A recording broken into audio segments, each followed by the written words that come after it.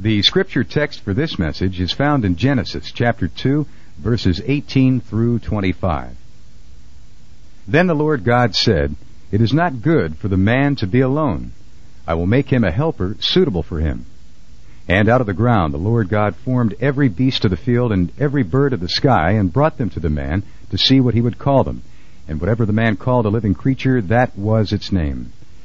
And the man gave names to all the cattle, and to the birds of the sky, and to every beast of the field. But for Adam there was not found a helper suitable for him.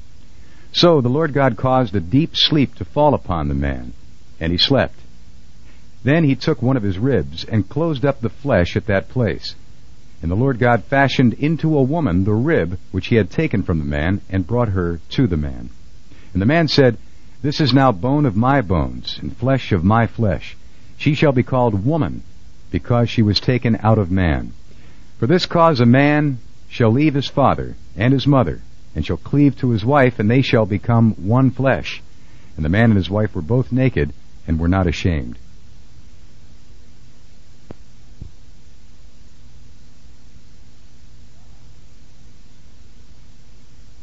God instituted His purpose, or 5 avenues of purpose, building purpose into our lives in Eden. If that were paradise, then certainly God would make every directive in that place that all of us would need to hear in order to understand our purpose for living. And so far we have discussed 3 of them. We have talked about the purpose of labor, which is in the 15th chapter, 15th verse, Then the Lord God took the man and put him into the Garden of Eden to cultivate it and to keep it. We talked about God developing purpose by also just our existence. Him making us for Him. We are not made for our own fulfillment. We are not made for each other. We are not even made to give to the world. We are made for God. And so when God said in verse 16, the Lord commanded the man, saying, "From any tree of the garden you may eat freely," He was saying, just my provision for your life serves a purpose. When we pray, "Give us this day our daily bread," we are hearing that again. Just your living serves a purpose because I created you for me. And then in verse 17, we talked about the purpose that God builds into our limits. God limited us. He made us finite. And we talked about, "But from the tree of the knowledge of good and evil you shall not eat, for in the day that you eat of it, you shall surely die." Now, today I want to talk about purpose in love.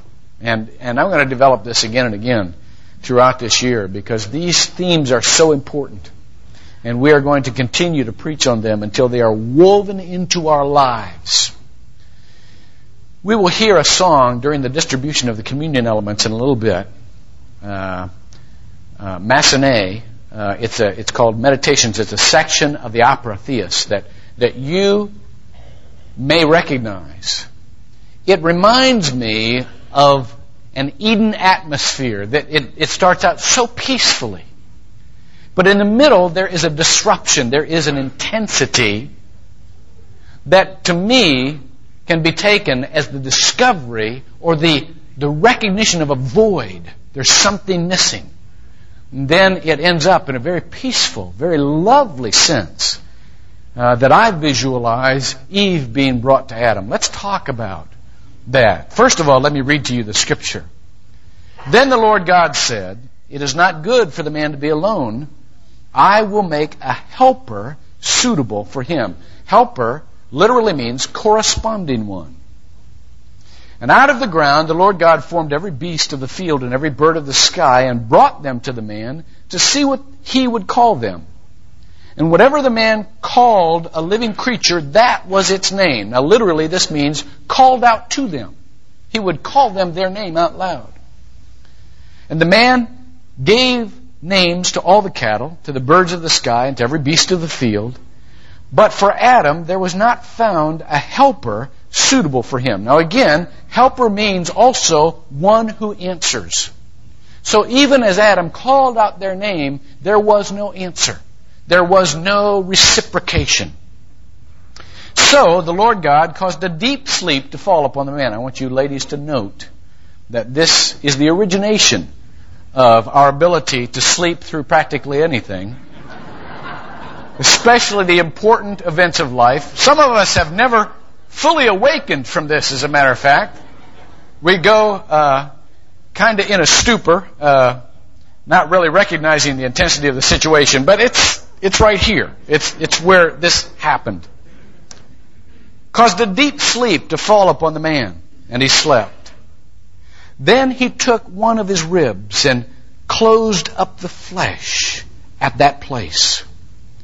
And the Lord God fashioned into a woman the rib which he had taken from the man, and brought her to the man. Now, don't miss the symbolism here either. There could be a case made that the first Adam was likened to the second Adam, Jesus. Remember when Jesus was on the cross, the prediction was in Isaiah that he will be pierced for our iniquities. And that indeed is what happened to Jesus on the cross.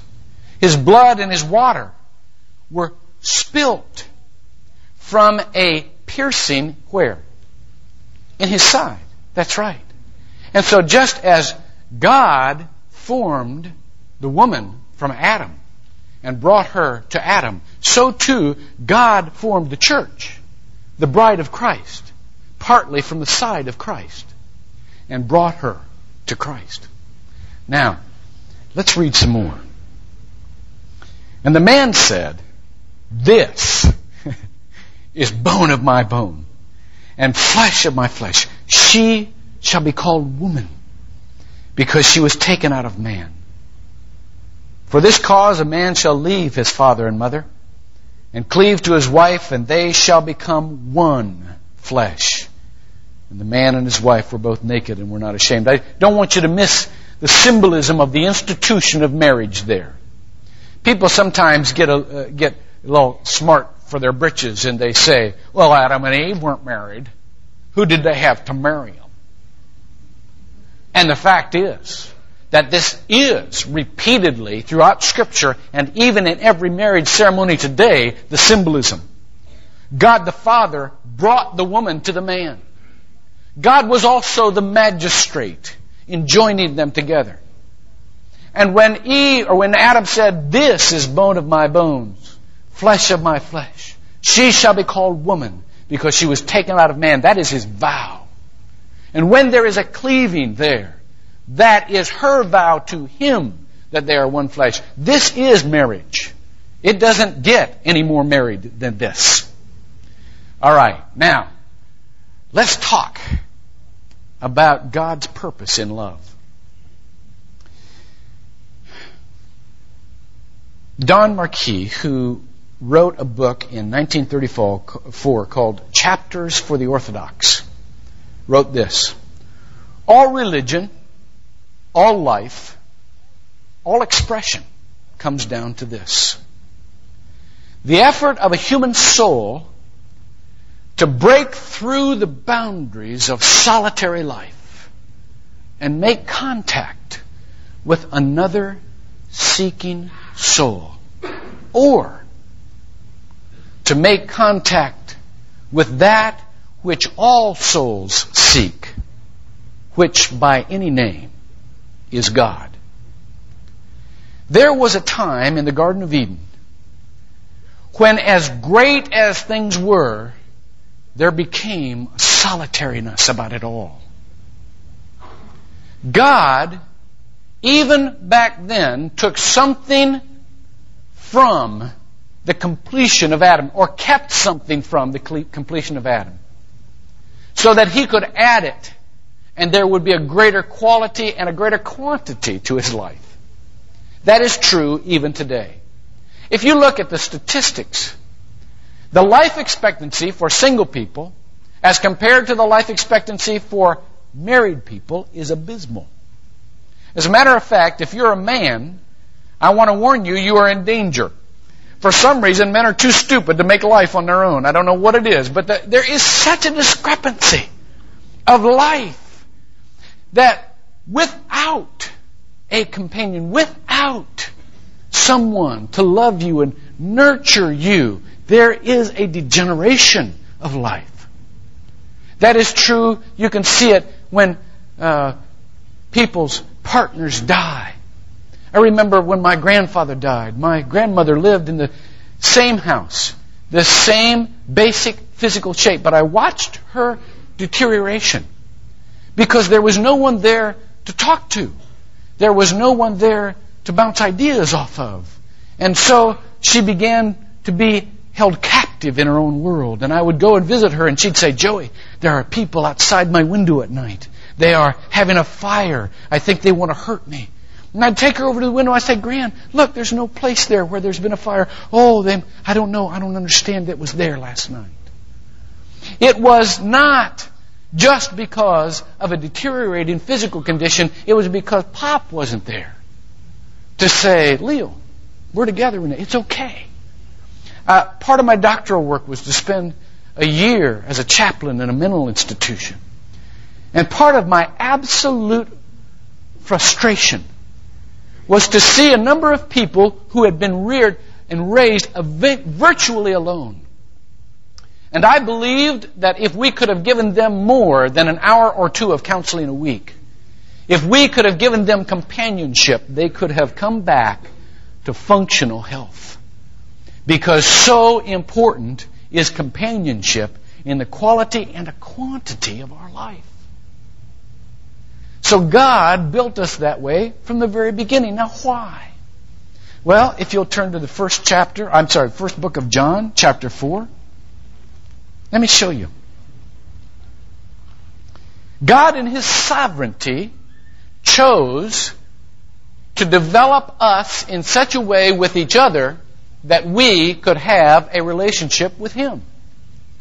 Look at the last part of the 20th verse in chapter 4.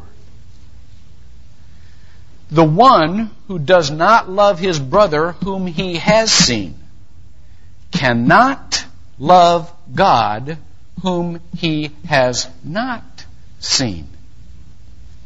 Now, that's a very theological concept, but let me put it for you in human terms.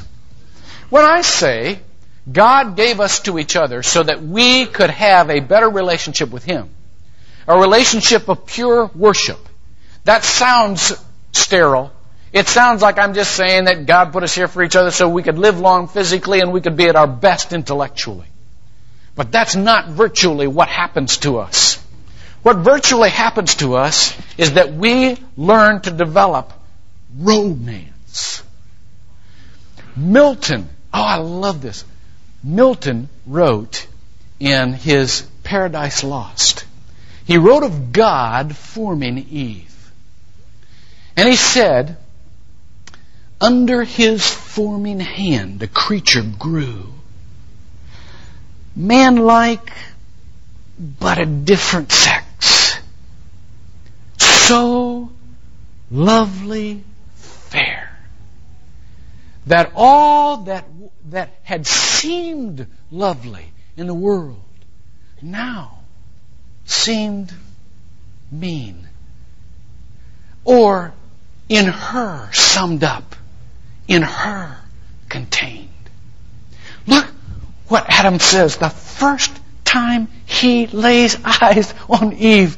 "This is now bone of my bones, flesh of mine." He is so excited.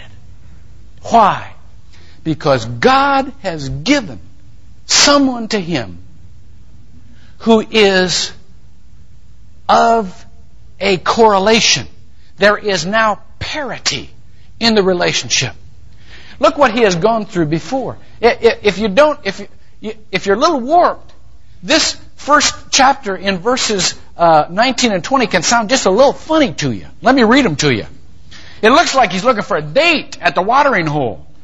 Out of the ground, the Lord God formed every beast of the field and every bird of the sky and brought them to the man to see what he would call them. And whatever the man called a living creature, that was its name. And the man gave names to all the cattle, to the birds of the sky, and to every beast of the field. But for Adam, there was not found a helper suitable for him. Doesn't that sound like, I name you Water Buffalo? Come here much? So it just sounds like he's missing some some romance. What it really means is there was no answer for him there. The animals were of such a distinctly different nature that he could not build up a relationship with them. There wasn't anything sexual about it. There was something missing as a person. By the same token, he could not form that same intimate relationship even with God. Because you know what? Even before we sinned, even before we fell, God was still God. So high, so holy, so transcendent that there was not a parity there. There was not an equality there, even before we sinned. And so here was Adam stuck between God and the animals with no one. Not even the ability to meditate and introspect into himself and find satisfaction. He could not discover his own reflection in his thoughts. I heard a story one time about, it was called Well, I'll Be. It was just a short little parable. And it was about this teenager who, when he hit teenage years, I forget his first name, we'll call him Jack. When he hit his first teenage years, he couldn't see his reflection in the mirror anymore. What a horrible thing for a teenager. What a horrible thing for any of us. Always wondering how you looked, you know. He was frantic about it. He would come home every day from school and go all through the house looking for himself in the mirrors, not being able to see himself. It consumed every waking moment. He would call up friends and try to go over to their house and use their mirrors. Every time he'd go out in public, he'd look for a mirror to see if in this one he could see himself. Well, he was invited to a party and he thought to himself, I've got to get over this. I've got to go on and live my life. I've got to stop this. So he went to this party and first thing in the door, where's your bathroom? Went back to the bathroom, looked for himself and couldn't see himself. On the way back from the bathroom, stopped in the hall. There was a mirror there. He was looking for himself, couldn't see himself. And he heard this. Hello. And he turned. There was a girl. Her name was Judy. They began a conversation. At first about things they found of mutual interest. And then about each other. Telling each other about themselves. Jack was talking, and midway through a sentence, he stopped. He said, well, I'll be. Judy said, what? He said, I can see myself in your eyes. Judy said, well, I'll be. That is why God made us for each other. Because there's a part of ourselves that we will never see without reflecting it to somebody who is enough like us that there is a correspondence there. Now, just as in that relationship, there has to be a sameness. There has to be a correspondence. So, too, there is a balance of difference. Because watch this. If God has given us to each other in order for us to be able to worship Him better, in romance and delight, in joy, if God has given us to each other for that reason, He is asking us, and He is asking those relationships to be a training ground to bridge, to jump a huge gap. A huge gap. And so there must be in a relationship not only an equality, but a difference. There's got to be a difference. Because the tendency of man, listen to me now, is to avoid the difference by making what we could have had into an idolatry. People, instead of worshiping God, many times make their own gods. They don't want to go to the work of living with differences. They don't want to go to the work of bridging the gap, jumping the gap. And so they say to themselves, I will make God more like I am. And that is the history of idolatry. It also happens in human form. Let me read it to you. The first chapter of Romans.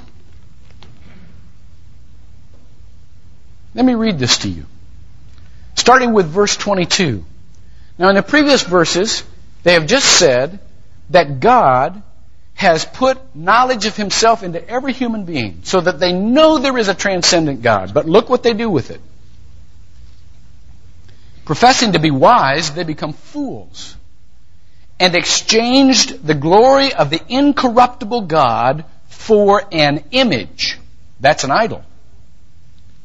In the form of corruptible man, of the birds and of four-footed animals and crawling creatures. Therefore God gave them over to the lusts of their hearts, to impurity, that their bodies might be dishonored among them. Now, I want you to see this progression. Because he goes from idol worship, from not wanting to bridge that gap between us and God, but rather worshiping idols. Watch what it does in our relationships. All of a sudden, we don't want to bridge the gaps in relationships. We want people just to be like us so that we can love ourselves in them instead of them. And it ultimately results in homosexuality. Look at what it says.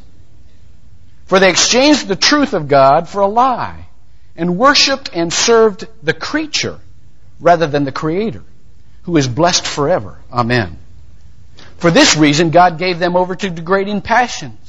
For their women exchanged the natural function for that which is unnatural.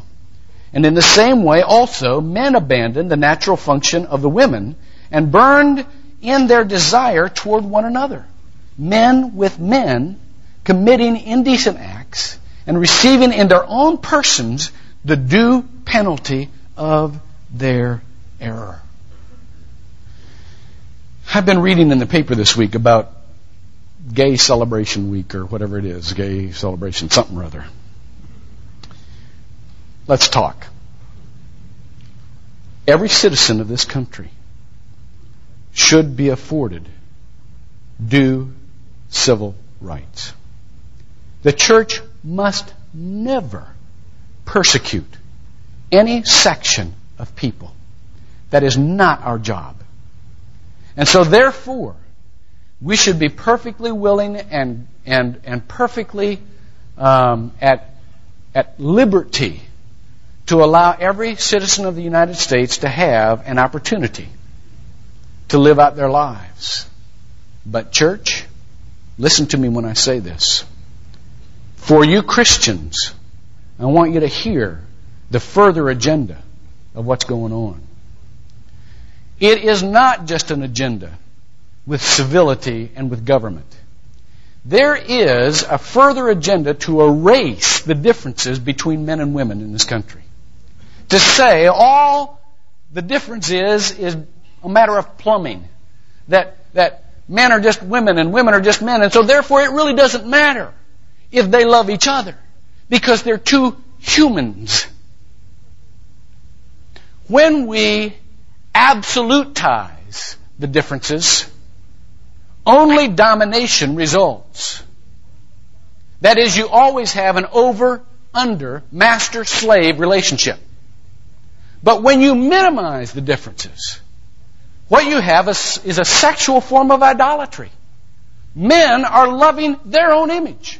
They are loving themselves because they are unwilling to bridge the gap. Now, there are subtler forms of this. Parents do the same thing when they insist that their child be just like them, that their child have their identity. Now, you know me, most of you do, or a lot of you do, and you know our family. You know, there's probably, as a matter of fact, we hear this continually. Well, if the Hunter boys do it, you can do it. You know, that's how strict we are. There are rules and there are more rules. You know, however, we do not insist on our kids having our identity. That would be parental idolatry. That would wanting to be creating another human being so that there were no differences, so that I would not have the uneasiness of bridging that gap. The same thing happens in marriages. When one spouse insists on the agreement of the other spouse, it is spousal idolatry. I don't want to live with the differences. I just want you to be just like me and agree with me all the time. Listen, that's no training ground for you and God, believe me, because God doesn't agree with you all the time. Differences are our training ground to love God. And therefore, we need to be glad that there are differences. Now, let me tell you just a couple of more things as we go back in this important passage. First of all, I want to relieve for you the pressure of the relationship as everything that this culture puts on us. This culture, in subtle forms, says, A, if you don't have a good relationship, you haven't got anything. And that's simply not true. The quality of our relationships certainly is an avenue for the purpose of God. And therefore, we ought always to do everything we can do to build healthy relationships. But there is more than just the healthy relationship to be considered. Number one, the people God sends to us not just so that we can love and be gratified, but so that we can hear His message through them. Turn to Matthew chapter 1, verse 20. I love this verse. I love it. So you give us to each other just so we can feel human love, so that we can feel good worshiping you. No, not so fast. This is the passage in which the Holy Spirit is talking to Joseph, trying to talk him into not divorcing Mary. Look what he says. This is so significant. Joseph, son of David, verse 20, do not be afraid to take Mary as your wife, for that which has been conceived in her, what's it say? Is of the Holy Spirit. God gives us to each other so that He can give Himself through that person to us. There is something born out of our partners that is of God. And when they talk, we need to look for God in that conversation. Secondly, there is an order in a man and woman creation. But it's probably not like the order you're thinking. God created, turn to 1 Corinthians chapter 11. Let me show you this.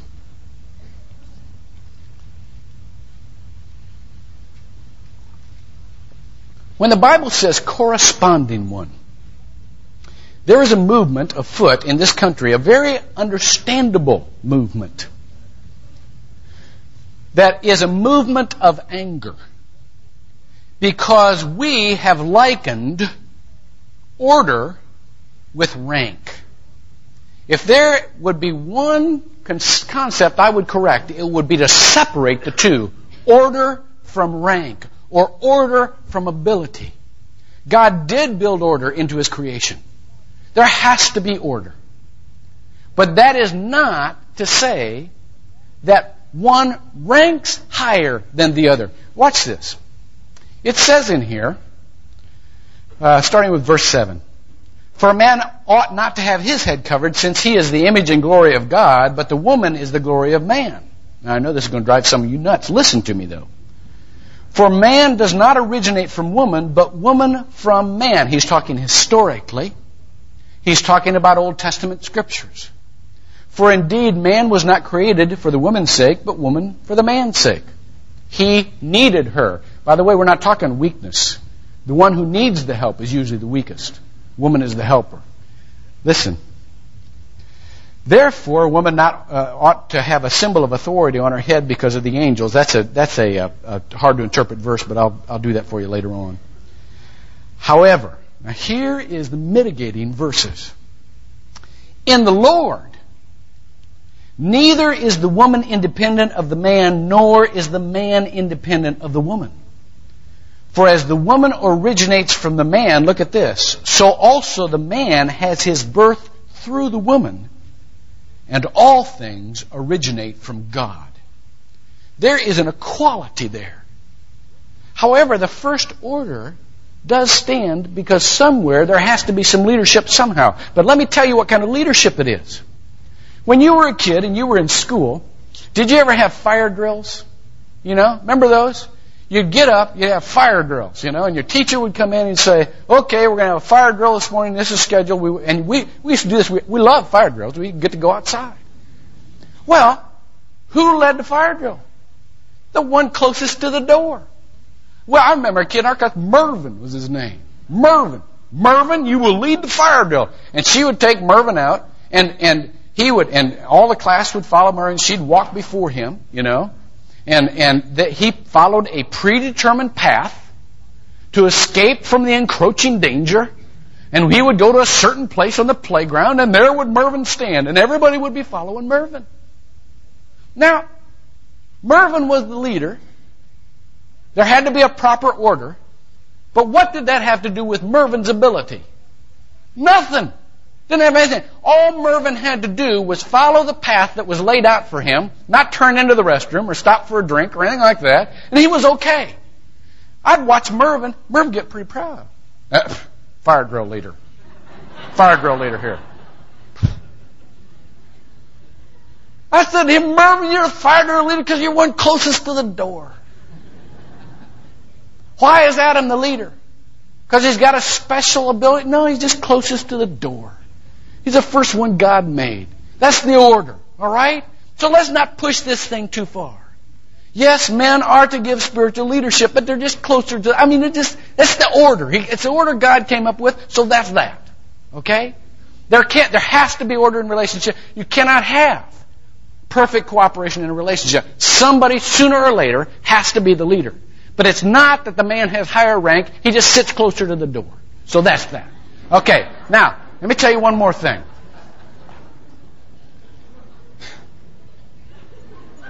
I can't wait for my letters this week. Every week I get letters. I can't wait for them this week. Second, or third, or whatever, fourth, or whatever. I'm going. I'll be right there, Dick. It is so important for you to remember that our relationships are an avenue for our overall development, not for the relational development per se, not only for the relational development per se. Last week, a good friend of mine was looking real sad. She was crying, and I went up to her and said, What's up? She said, I've got to tell somebody. And her marriage was in a real bad shape. There was a particular issue that was just tearing her apart. And she was so frantic. She loves the Lord. And she kept seeking the Lord on this thing, and she could not hear from Him. And I could see from the intensity and the desperation of her emotions, God could have been shouting the answer. She never would have heard Him. Because she was so wrapped up and so panicked and so fearful. So I said, tell you what, let me take on that prayer for this week. Don't you pray about that. Don't go to God, talk about you. Let me take that this week, just this week. And let me see if He'll say something to me. And so she said, great, I've got to get rid of it just for a while. I said, you give it to me. So I went home, told Beck, we prayed, didn't hear anything. Next day, in my prayer time, heard this. Tell her to become like me. Now, the scripture, Romans 8:29, be conformed to the image of Christ, came immediately to my mind. So I waited for more. There wasn't anything more. Okay. Next day I prayed about it. Nothing. But on my way to church, listening to country music, I hear this voice. Tell her to become like me. I'm hearing God the Son here. I heard that at least 2 or 3 times a day, every day, in the weirdest contexts. Now, what did that have to do with this particular problem? I have no idea. I went to her last night. She said, did he say anything? I said, yeah.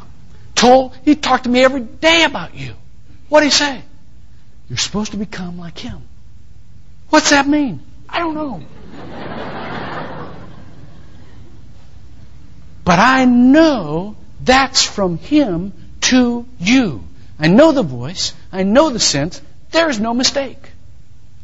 One of the things that means is that no matter how that applies to that particular problem she has, that relationship is an avenue for much more than two people getting together.